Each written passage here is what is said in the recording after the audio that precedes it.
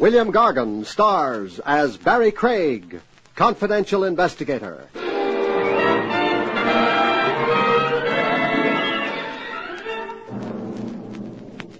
Distemper is a human failing, but don't ever try blowing the lid of your coffin. You'll only frustrate yourself.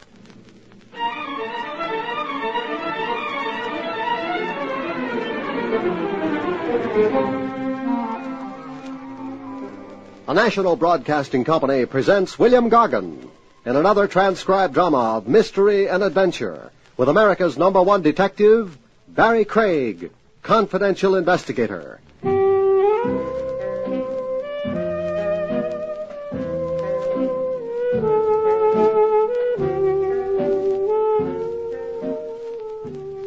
Barrie Craig speaking. A long-legged blonde follows you to the ends of the earth. Don't always feel flattered, friend. She might only be tailing you.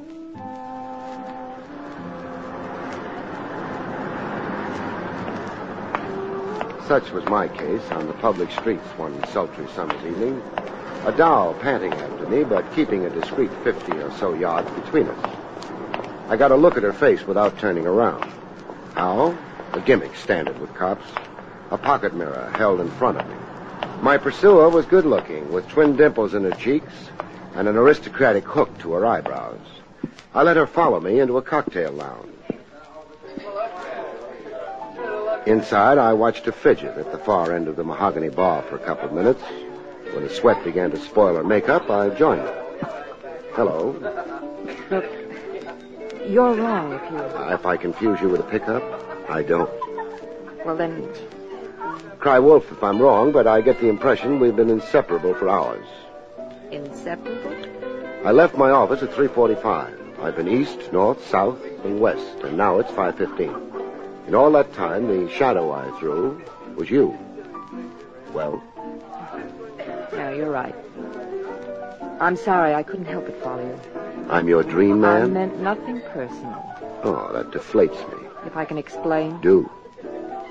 At 3:45 outside your office building, I didn't dare come up. Why not? I discovered that I myself was being followed. Oh?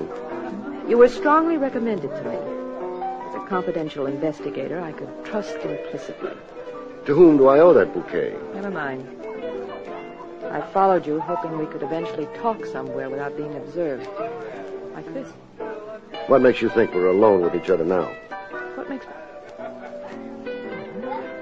You mean the person following me? I do mean. I haven't seen him for the last hour.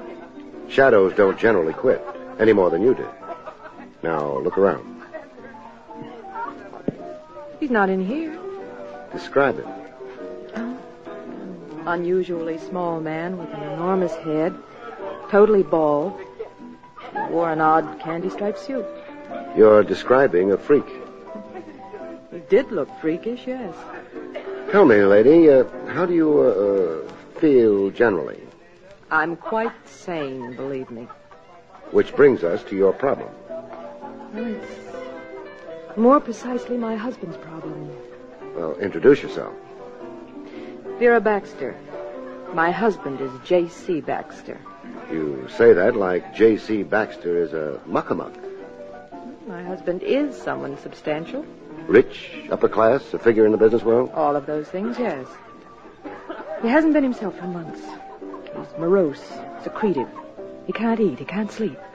I believe my husband is submitting to blackmail. Does J.C. know you're aware of his situation? No, he doesn't know. He's always been violent on the subject of his own privacy, his own private affairs. Mr. Craig, I'm frightened for him. And for myself. Then you want me to pinpoint what it is that has your husband in the toils? Yes, watch him. Follow him if need be. See who the persons are who telephone and molest him And? If humanly possible, help my husband out of his predicament. Don't you maybe mean if morally possible? A fellow yielding to blackmail, he's generally a little dirty himself. I played tail on the monkey to J.C. Baxter for 36 hours, on foot and by automobile.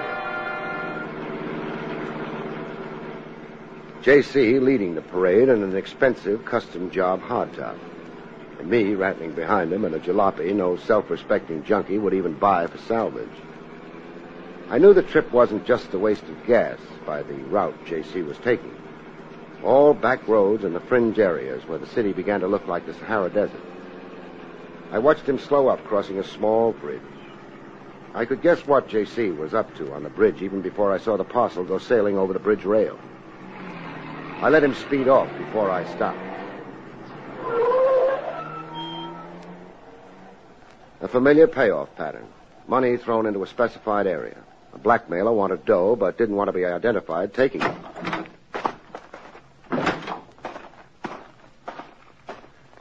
I went to see how much was in the parcel. From the weight to the parcel, there was plenty. Plenty was an understatement. I only needed to look to estimate the payoff at $10,000. No bill bigger than a 20. I restored the parcel. The anonymous caller would find it in the bushes below the bridge. He'd find the dough, and he'd also find me.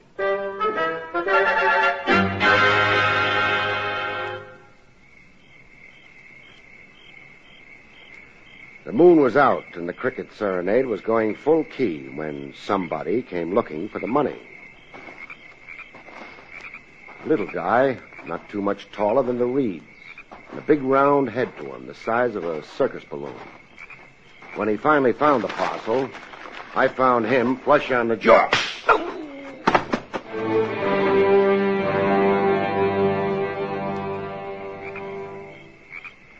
He came to with his balloon head noticeably deflated. He had a complaint. Oh, I'm bleeding from the ear. And I'm bleeding from the heart. Hey, what'd you want to go and hit me for? I get uncontrollable fits of violence. What? Hey, who are you? A cop. Your name? Lou. Lou what? Too hard to pronounce. Make a try at it. Zyma Particus. No, we'll settle for Lou. Yeah, I figured you would. Now, tell me why J.C. Baxter thinks your silence is worth $10,000 to him. Why, J.C. who is what? The $10,000 you had your fat little hands on. In this parcel. Why do you rate it? Let me take this slow, huh?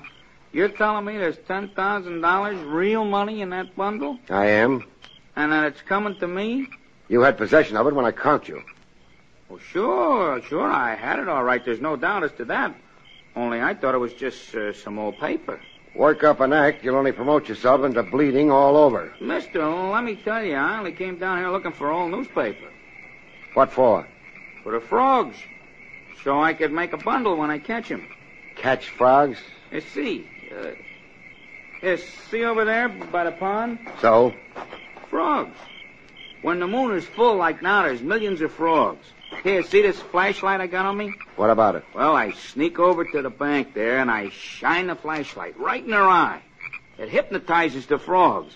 All I have to do is pick 'em up and wrap 'em. Now, what do you want with frogs? The Valencia Laboratory over on Mercer Boulevard. You know, the medical students? I get a quarter for every frog. That's your story. Yeah, so you see, you got a case of mistaken indemnity. You don't want Lou's, Particus. Thanks. My own name had me. Yeah, we can fix that. How's that? Shorten it. Shorten it to a number. Let's go. Irregardless, I'm pinched, huh? Irregardless. Come on. The frogs won't miss you.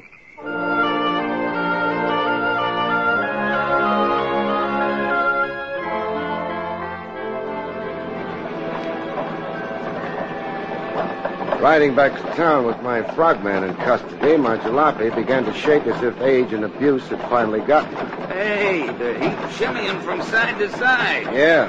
The wheels are wobbling front and rear. Like, Old age. Like all the bolts have worked loose. Hey, come on, stop before we turn over. You said arrest me. You didn't say kill me.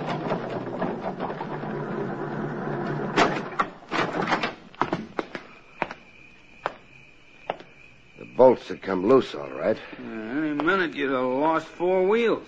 Yeah, but not from natural causes, Buster. Not? Human hands did this, while I was down in the reeds pollywogging with you. Or, hey, why would somebody The want... answer to that's in the car now approaching. You want to bet? The guy behind the wheel with a big beak pushing through a handkerchief he wore as a mask.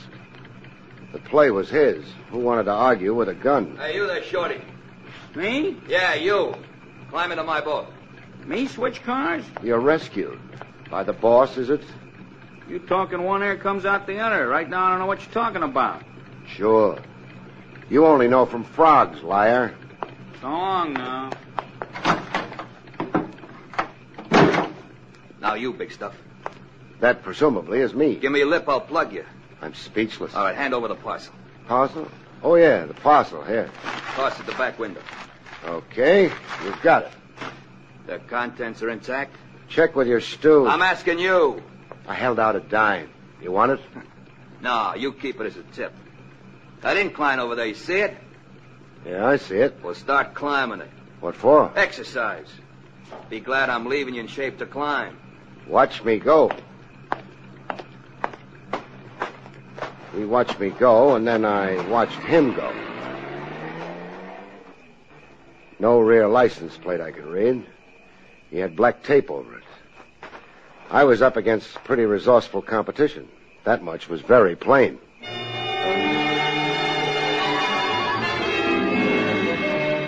When I finally escaped from my country exile, I organized a progress chat with my client, Mrs. Vera Baxter, in an apple orchard.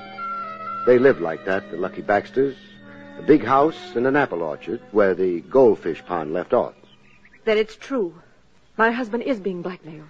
He's dancing to a handsome tune. 10,000 so far, I can vouch for him. It's my nightmare realized. The leg man in the situation is a midget with a watermelon for a dome. The man I saw following me. The same, undoubtedly. The gent ordering him around is self-conscious about his kisser. Covers it up with a handkerchief. But I caught one facial detail. His nose. It's a pelican beak. That mean anything? No, nothing. I've never seen anyone my husband's in negotiation with. Just what I told you. Just letters, whispering telephone calls, and mysterious conferences in the garage. Yes, that's right. Mrs. Baxter. Yes, Mr. Craig? I'm stymied. I've only got one next approach. What? Your husband, J.C. himself. Grab the dog by the tail. I've got to talk directly at him. Oh, no, please. Oh, without involving you. He won't know you brought me into it. What will you say? One artful dodge or another. I've got a lot of experience at being non-committal. Well? All right, if you think you must. I have to get back to the house now.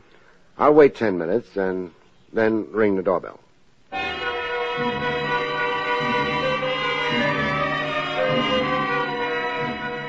J.C. looked as morose as a guy could get and still want to live. Face tight, every muscle in place. Very close to the screaming meanies. I find your visit a little fantastic, Mr. Craig. In my business, the fantastic is everyday stuff. But to single me out, why? How is what you really want to ask. How I found my way to you. I'll only tell you what I have so far. Let your imagination fill in the rest. You're paying hush money. You threw 10,000 over the rail at Ramapo Bridge. Now, confide in me. I'll mind my own business, and I'll thank you to mind yours. For your own sake, Baxter, any rap is worth facing up to when the alternative is giving in to blackmail. Blackmailers keep coming back again and again. You won't have a dime left or a shred of self-respect. My advice is, open up and get done with it. I dared what you suggest. I wouldn't have a shred of reputation. You lick your wounds, take your lumps, and start all over again. Life's a long time. You can fall down and get up. Now, who's blackmailing you and why? I have nothing to say to you. Okay, then. I'll go. I'm in a puzzle to stay, Baxter. I can be delayed, but I can't be stopped. I'll be back with the answers one day. Bet on it, Baxter. Oh, wait. Now, you're smart to get it off your chest. This is in strict confidence. Sorry. I can't make blind promises. I was abroad 3 months ago. I became involved with a young lady tourist. Oh, platonically, mind you. Nothing compromising. We were only companions. Go on. There were talks. I was lonely. There were dinners and walks on the promenade. Visits to museums, the tulip fields in Amsterdam. Just a harmless diversion. But the young lady tourist made more of it, huh? She distorted our situation. I've been receiving letters here at home, demands for heart balm, redress. Her broken heart. I'd misrepresented my status. I'd not told her I was already married. No foundation to any of her claims? All lies, a blatant fakery. I was only an escort, a friend. Why are you paying blackmail? To prevent scandal, to forestall any needless hurt to Vera, my wife. You feel that vulnerable to pay tribute to a lie? My social and business situation is sensitive. My colleagues, all of them, blue noses, very provincial. With the merest breath of notoriety. And also, my wife is a woman of certain delicacy of spirit. A perverse sense of pride and propriety. I could never make her understand. Vera would turn against me. You see my trap. I see it all right, only I'm not so sure I believe it. You don't believe me? A man your size in the world, Baxter, top dog, a high social level, a howling business success. You don't figure to be stupid enough to yield to a blackmail built on a tissue of lies. No, I don't think I believe you. That's very arbitrary of you. Whatever's got you playing obliging sucker is motivated by something a lot more potent than an old-fashioned badger game.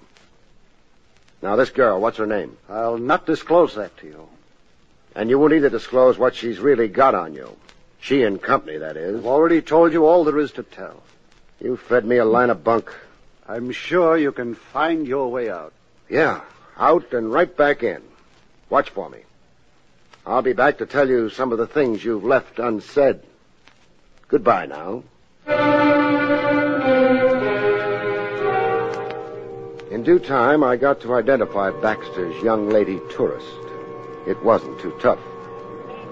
I accomplished same at the customs desk of the international airport. The passenger list of the plane Baxter had returned from abroad in 3 months before. Only one of the passengers qualified for the description of young lady tourist. Paula Wiley, age 23, residence Manhattan, New York, 216 Marlborough Heights. I found Paula at home and about to decamp, dressed to go out, and 2 suitcases at the door. Who did you say you were? Barrie Craig, my credentials. Police? Private investigator. I bring you greetings from J.C. Baxter. Oh, you're not going to deny knowing J.C. How is Mr. Baxter? Oh, he's got an ulcer growing in all directions. Where were you going? Away. The Adirondacks. I have a summer job. Nice ad lib. I suppose I should resent your talking. Oh, but you can't. Guilt's all over you like prickly sores. I'll give you a choice. Choice? Talk to me here, or let's do it at the Tombs. The chairs are more comfortable here. What am I being accused of? Blackmailing J.C. Baxter. He complained to you? How else would I be here? Why, the dirty, underhanded... Now, try to live up to your ladylike looks. What did Baxter tell you? All kinds of things. It's still inconceivable to me that he'd dare. Dare send me after you? Yes. You did say he engaged you. Well, call him up and ask him. Confirm it. Be smart, baby. Hang Baxter with his own noose. What's Baxter trying to scare you out of? I'm not sure you're not handing me a line. Come on. Oh, take the gamble. You're gambling anyhow. Blackmail has its risks. I take you on good faith. You won't get rich. I'm resigned to being poor. Baxter. I was with him in Amsterdam, Holland, the Diamond Center. We were picnicking and taking color pictures of the tulip fields. But Baxter was there for another purpose. Buying up diamonds. Industrial diamonds. He didn't know that I knew what he was doing. You looked beautiful and dumb. You can guess the rest. Baxter never declared the diamonds at customs. He smuggled them into the United States. Yes. And that's the real blackmail gimmick. Yes. Now, the 2 gentlemen sharing your gold mine, who are they? Why must you know that? Well, I like to know all the company I keep. Ben Stacy. He's a sort of boyfriend. He handled all the contacts with Baxter. I never personally appeared in the situation. Well, Where does Stacy hang his hat? Down the block, the Baker Apartments. And who is the little fellow with the pumpkin head? Lou. Stacy uses Lou for odd jobs. And other times? Lou works in the Imperial Bowling Alley. He's a pin boy. Oh, wait a minute. Here. For you. Money. $500. There'll be more for you another time. Oh, the things I could do with $500. You're not going to refuse it. Take it, I'd lose my license, let alone my self-respect. Oh. Then you're a cop after all. You're disillusioned? No, I half expected an outcome like this. But I took the gamble. It's a funny thing. Yes? My heart's never been in the thing with Baxter. You see, it's my maiden debut in crime. You're lucky. Lucky? Lucky to be caught first time out. It could prevent your becoming a habitual criminal. Let's go, huh? With Paula in custody, I looked up Ben Stacy at the Baker Apartments. No answer to the door buzzer. A formal entrance doesn't pan out, you try an informal one, which I did. I found Ben Stacy receiving at home. He was in. He'd just been playing possum. Dead possum, that is. On the floor, flat on his back, face up and his eyes blind. The manner of death required no guesswork. He had a hole on the side of his skull the size of a quarter, a bullet hole. There was an ornamental touch to the corpse, a square of gold glittering close by his shoe top. A gold cufflink. Not Stacy's. Stacy wasn't wearing French cuffs. The murderer's cufflink, apparently. It lay there like it had been lost in the struggle between killer and victim. It took less than 60 seconds to find the $10,000 Stacy had relieved me of on the highway. It lay on a bureau top, exposed to the casual eye. I had 2 brief calls to make, out of respect to the dead. The morgue and homicide. In the tombs, Paula wept for the dead. I got Stacy into this. It's my fault he's dead. You cry like he meant something to you. I was, in a way, in love with him. Did you maybe, in a way, kill him? Kill? What possible reason? Eliminate a partner. It happens, doll, among the best of thieves. You were going away when I caught you. Get out of here. You get out of here.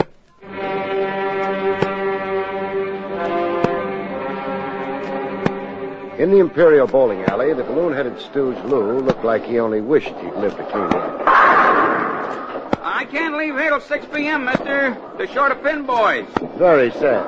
So come around and see me then, huh? So a mourning band on your sleeve, Lou. Huh? Hey, somebody died? Yeah. Your once-in-a-while boss. Stacy? Stacy.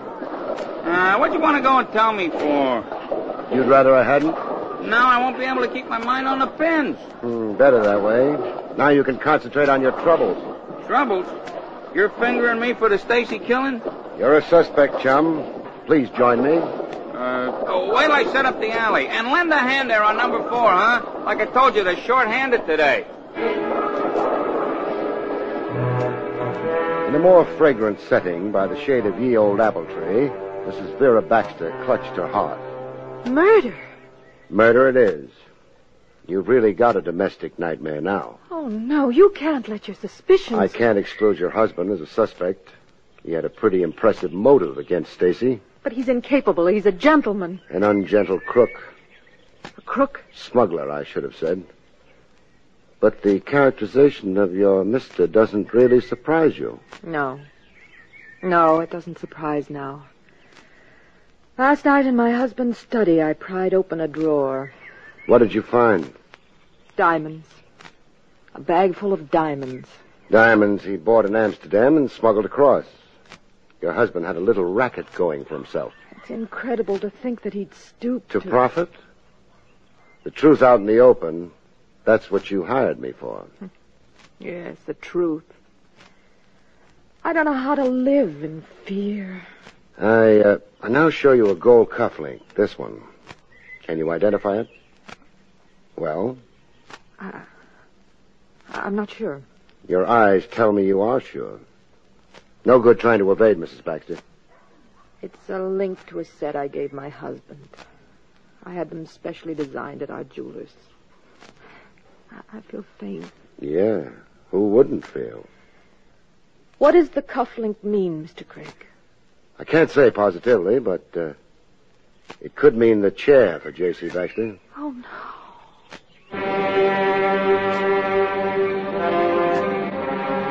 While the DA's office figured out which of the three was eligible for electrocution, Baxter, Paula, or Lou, Mrs. Vera Baxter decided to be the best wife a husband ever had. She was in my office in the bright and early a.m. My husband couldn't have murdered this man, Stacy. Why not? I believe the word is alibi. You can alibi his time? I can. Jay was at home with me all that day and evening. Well, that's a sudden thought. I was too upset to even think yesterday. You wouldn't be telling a big lie. I'll swear to what I say. Jay couldn't have done this murder. Funny thing, I'm inclined to agree with you. I've been doing some clear thinking myself. You don't need to alibi him to save him. A nice try and a nice lie, but unnecessary as it happens. No, your husband couldn't have done the murder. Neither could the other pair. Not the other pair? Paula or Lou. You see, while the corpse lay on the floor, the $10,000 lay on the bureau, where I found it. I don't follow your reasoning. Neither Paula or Lou would eliminate Stacy and overlook the loot. Only the loot could be their motive to kill. Cut Stacy out, grab everything. And if your husband killed Stacy to stop blackmail, he would cart the $10,000 away. Not only to recover his money, but to provide a red herring. Make it look like a job done by Paula or Lou. I'm glad you're exonerating my husband, but if you also eliminate the others, then who? I boil it down to one last suspect. You. Me? Uh-huh. You murdering Stacy to implicate your husband. Your revenge. What revenge would I want? Revenge for infidelity. You all along thought your husband was paying blackmail to conceal an indiscretion. You didn't know until last night that his actual crime was smuggling. Not philandering with Paula, but smuggling. I'm afraid you played some kind of a crazy joke on yourself, lady. I don't know what to say. Oh, don't say anything. Think for a long time. And when you're through thinking, make a simple confession, huh?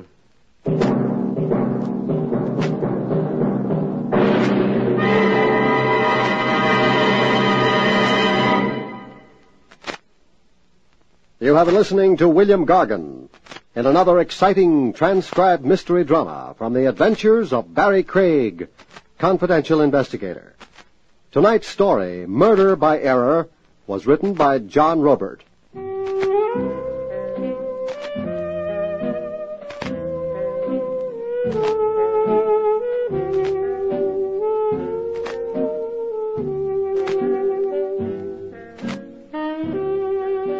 Next week, it's the strange story of Death's Little Helper, about which Barrie Craig has this to say. We call next week's story Death's Little Helper. It deals with a beautiful girl and a couple of highly unbeautiful corpses, and winds up when a killer realizes that death doesn't need any help. Good night, folks. See you next week.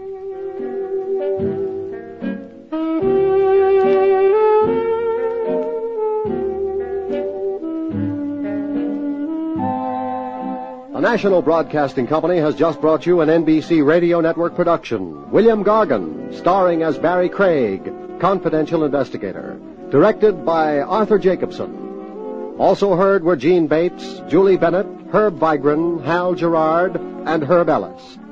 Eddie King speaking.